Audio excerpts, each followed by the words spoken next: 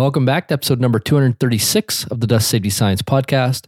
This is a podcast for building a global community around process safety and industries handling combustible dust. I'm your show host, Dr. Chris Cloney. In today's episode, we are doing another safety share. This one is on a loader fire escalation incident.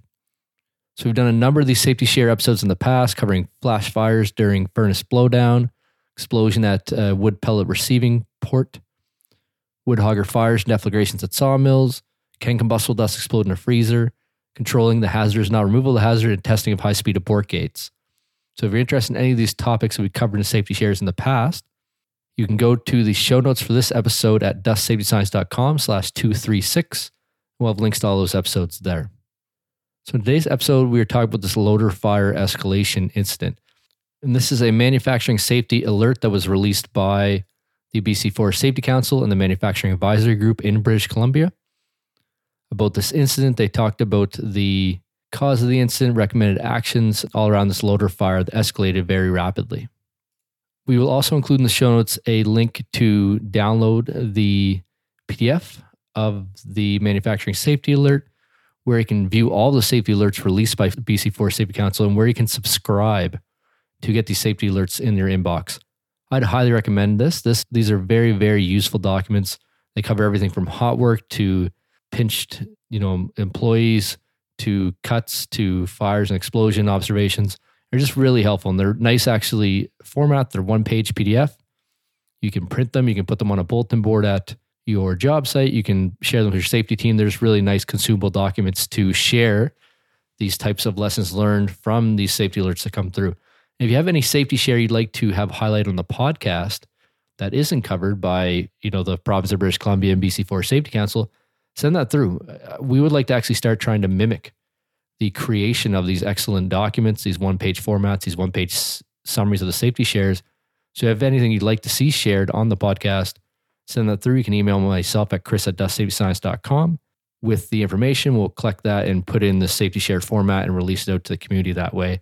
Try to keep generating these lessons learned, keep learning as a community about the hazards from combustible dust. So then turning our attention to this specific loader fire, what happened? So the loader in this case, the loader operator, was gathering reject logs at the reject bin at a wood processing site. They smelt smoke and they looked behind them on the loader and saw a smoldering fire.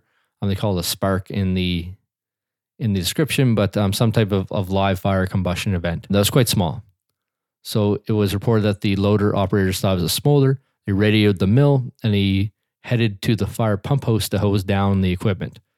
Before they got to the pump host, large amounts of smoke billowed from the back of the loader and developed into a very large full fire. The loader was parked away from structures to wait for the fire department to arrive. There was no one hurt in this incident, but the loader sustained massive damage. So what was the cause in this case? So it doesn't specifically say the role that combustible dust may have played, although it talks about combustible dust a lot in the recommendations. It does say that the fire investigator concluded that a hydraulic leak occurred, was ignited by the loader's turbo, and intensified rapidly by the reverse fan in the system, which is why this so rapidly escalated into a full-scale fire. So there's 4 recommendations made on this safety alert. And I'll just read these right from the document because they're really useful. So number 1, if you suspect a fire, immediately park in the nearest safe spot and turn off the vehicle. Only attempt to extinguish the fire if it's a small incipient fire. Suggested action number 2 is consider developing safe procedures for mobile equipment blowdown. Items to be considered are frequency of blowdown and minimizing the potential for a wood dust explosion. Recommendation number 3 is if mobile equipment is used in dusty areas, consider blowing out the engine compartment at 4-hour intervals or at intervals to keep the compartment clean of combustibles. And then number 4 is that mobile equipment pre-use inspection should include a visual check of the engine compartment for buildup of combustibles as well. So you see all these recommendations around combustible dust. It does talk about a hydraulic leak being the cause of this incident. It's unclear. You could kind of see how heating up due to hot surface ignition could cause smoldering and dust buildup in the equipment, which could then, melt the hydraulic line. And that could be the case where you had this rapid escalation as well. So there's lots of scenarios here that could involve combustible dust that are really important to consider. These are the recommendations are from the safety share centered around these understanding of combustible dust and also response to fires. So I want to talk about 3 other takeaways from this safety share. So the first is these knock-on hazards and just being aware when you're thinking about your hazard analysis. So in this case, like as I mentioned, you could have a smoldering fire that ruptures the hydraulic hose, which causes a leak, which then causes that fire to very rapidly escalate. So you want to kind of think about these knock-on effects of a fire or explosion event, what they could cause at your facility. If they're going to knock out sprinkler systems, if they're going to knock out power systems, then how is your response as a company going to be hindered by that? And what other considerations should be taken there? So that's one of the other takeaways here. Be aware of these knock-on effects. Number 2, and they've mentioned this in the recommendations, park an active fire away from structures.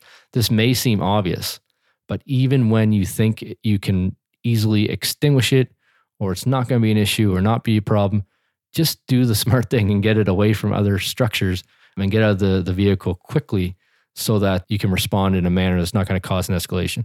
Basically, if you think that you're going to be able to extinguish it, still keep it away from structures so you don't have other structures get involved in that incident once it happens. And then the third takeaway I want to mention here is consider response to fires at your site beforehand. The framework we use here is identify, respond, and recover. And you want to really be clear on how you're going to tackle each of these areas. How do employees identify a fire combustion event that's occurring? How do they respond to it? What are the rules that they need to follow?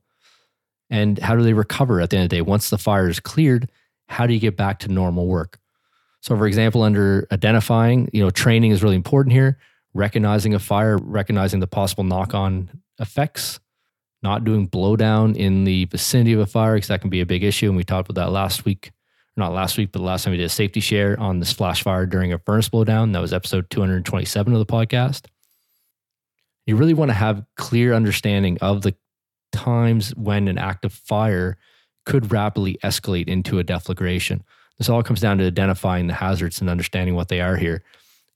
And the reason is that this is a big contributor. I'd say at least half of the incidents that we see that cause injuries and loss of life in the incident database are in response to a fire, a combustion, a smoldering event, escalating very rapidly into a deflagration event, which is important to identify beforehand. You're going to go clean off this loader, even with a water hose, you can still disperse that dust enough to cause a deflagration.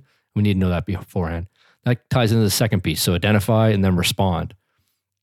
You need to have the rules written down, documented, and then understood, and then test the understanding. So it's, if this, then that, otherwise do this. These type of rules really need to be formalized. You really need a definition of incipient fire. And because if you don't, people are going to use that definition of, do you think you can handle it? We had a fire, the town I grew up 2 years ago at a plastic plant. And I went home and talked to one of my friends who was involved in the fire and did the firefighting effort. And he bragged that they used 20 fire extinguishers to put this thing out. And that, he was involved in how kind of was treated like a hero for helping. And I'm just like, that's just not good. After number 1, there should be a rule that you're no longer allowed to fight that fire. So there's if this, then that. Definition of incipient fire. Some cases, this definition might be a fire that's as big or smaller than when it started. If it's growing, really the employees shouldn't be in there tackling it, is at least, I guess, a personal thought process that you're going to have to look at your site and see if that makes sense. But you want to have a definition of incipient. If you're just going to say only tackle it when it's incipient fire, then that's not going to be good enough. Because that's what the employee's going to look at is, do they think they can handle it? And that's not a great assessment to be making in the moment. Things like what type of clothing should be worn when tackling fires. And you don't have to look any further than the video of the firefighters in Abbotsford, BC, trying to stop the silo fire there. And just, you don't know what I'm talking about, just Google Abbotsford firefighter dust explosion, and I'm sure you'll find that video. If they had not have been wearing fire retardant gear or fire resistive gear, or full turnout gear, even as firefighters, they would have been very injured in that explosion. So you don't want workers without gear on tackling these sort of events, and you want to be very strict on what type of clothing that must be worn. And the last point is, if you're unsure at any point, and you should tell your employees this, don't fight it. If you can't remember the if this, then that rule procedure for fighting a fire, don't fight it. If you're nervous, if you're scared, if you don't want to fight the fire, don't fight it. Because if you don't tell people that right away and make that a part of your culture, then you can have someone hesitating while they're fighting the fire, and that can cause things to be even worse as well. That's all around number 2 of response. So you have identify, response, and recover. And the third point, and the last one I leave off on, is that you need a procedure for recovering from a fire event.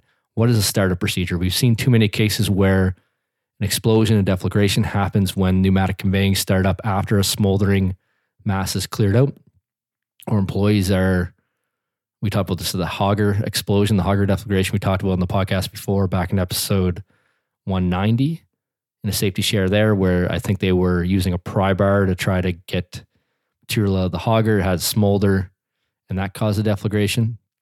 There's a lot of these cases where recovery after cleaning up a fire is when you have that explosion happen.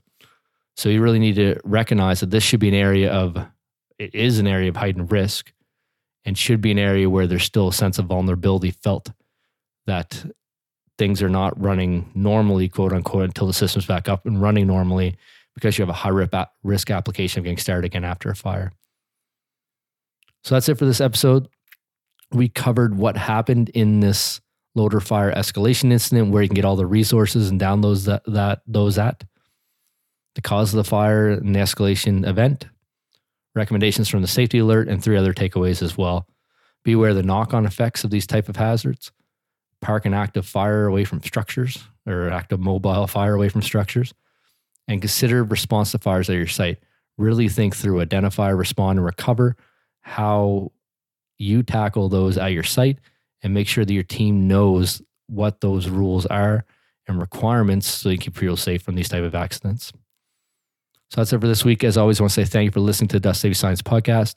Hope you have a safe, productive week ahead. And I appreciate everything you're doing. Industry's handling combustible dust, making it safer with the work you do out there every day. Keep it up.